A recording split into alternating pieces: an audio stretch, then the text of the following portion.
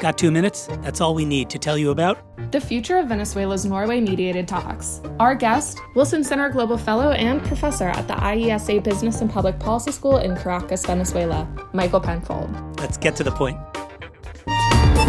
The sense of despair over Venezuela was made, in my view, much worse by the breakdown of the Norwegian-mediated talks and a seemingly lack of alternative diplomatic route to solving this crisis. Can you give a little bit of insight into why the talks broke down when they did and whether you think there's any feasible way to resume them in the short term? First of all, it's very sad that the talks broke down because there's really no alternative to solving Venezuela's political stalemate. There's no way Maduro can stay in power without sanctions being removed internationally. And I believe that there's no way Guaidó or the opposition can govern, even if they're able to access power without some kind of agreement that sort of appeases Chavismo too. So at the end, what is so sad about the collapse of the Norwegian talks is the fact that both sides are still seduced by these unilateral approaches. For the first time, I have to say, these were talks that were seriously managed.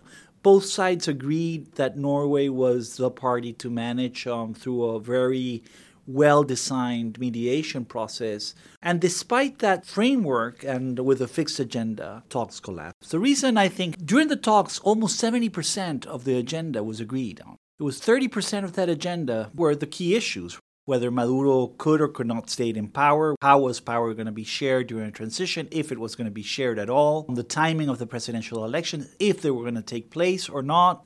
What I think is sad is that at a time when those issues were being discussed, for the first time, international pressure also increased with secondary sanctions. And that provided Maduro with a good excuse to not return to the table.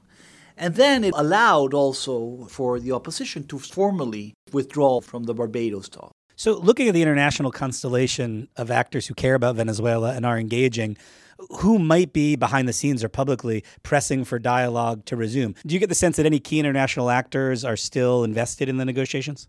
Mexico and Uruguay. They're thinking of a different table, of a different type of negotiation. And I think really we already have Norway. Europeans have been quite invested in the talks. It took them a while to understand what the process implied, but they accepted it.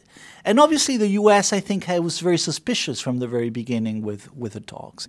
But from an ex-ante position, I think their view was that it was not going to be able to reach a happy ending. The only talks I think can be resumed in Venezuela are these talks.